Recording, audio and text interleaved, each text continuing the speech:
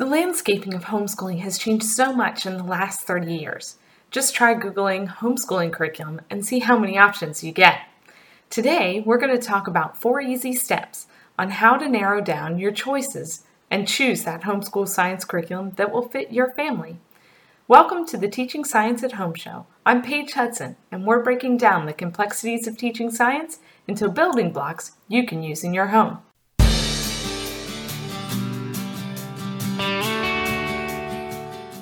In episode 4, we talked about how having the right science curriculum that contains the 3 keys to teaching science will help you to teach science to your students.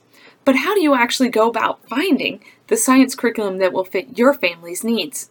Today we're going to talk about 4 easy steps to help you do this. The first step is to determine your goals for teaching science, and you can do this by asking yourself a couple of questions. First of all, what do you need to prepare your students for? Are they planning on going back to public school or private school in a year or 2 and you need to cover certain subjects before they go? Or do they want to go on to a career in science? Knowing the answer to these questions will help you determine what your goals are. Second of all, what do you want to instill in your students? And finally, is there anything that you have to teach your student as far as state requirements and things like that? Knowing these things will help you determine both your long-range and your short-range goals for teaching science for your kids. The second step in choosing your homeschool science curriculum is to determine your students' learning styles. There are 4 basic learning styles. The first is a visual learning style, and this kind of student needs to see things before he picks up on information. So for instance, you're going to want to provide them with visually appealing materials, as they'll be able to see the things and then start to learn about them. The second style is the auditory learner. This type of student learns best from hearing, either through things like read-alouds or lectures or discussion time with you. The third learning style is the tactile. This type of student needs to touch things, so lots of experiments and lots of tangible processes when you're teaching this kind of student. And your fourth basic learning style is the kinesthetic. This type of student learns best when they are moving. Now, it's important to note that certain curriculum can meet one or more of these needs and styles. So don't necessarily discard a certain curriculum because you don't feel it's visual enough, because you can always alter a curriculum to meet your students' learning needs. Your third step is to decide how you would prefer to learn.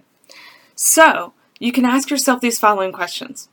Would we prefer to learn about science through textbooks, or maybe encyclopedias, or living books?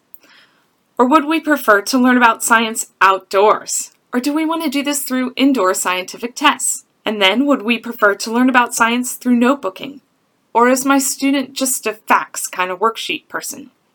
Or would we prefer to enrich our science study time with hands-on learning projects?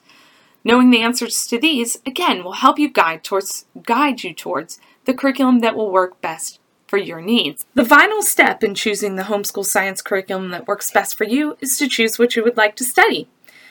Basically, you need to decide, are we going to learn about animals, or the earth, or weather, or what kinds of things do we need to study this year? So ask yourself, what would you like to see your student learn this year? Is there something that would tie in with your history curriculum or other plans that you have? Are there certain subjects that you need to look for? And then you can also ask, what would your student like to study this year? Where are their interests lying? What would they like to learn more about? And then you need to decide which one you'll place more emphasis on, whether it'll be what they need to study or what they want to study. So there you have it, 4 easy steps to help you wade through all the options that come up on Google when you search for homeschool science curriculum. Just remember that curriculum is meant to be a tool and not your master. So if you like something, but it doesn't fit every single checkbox, you can always find a way to make it work for your unique situation.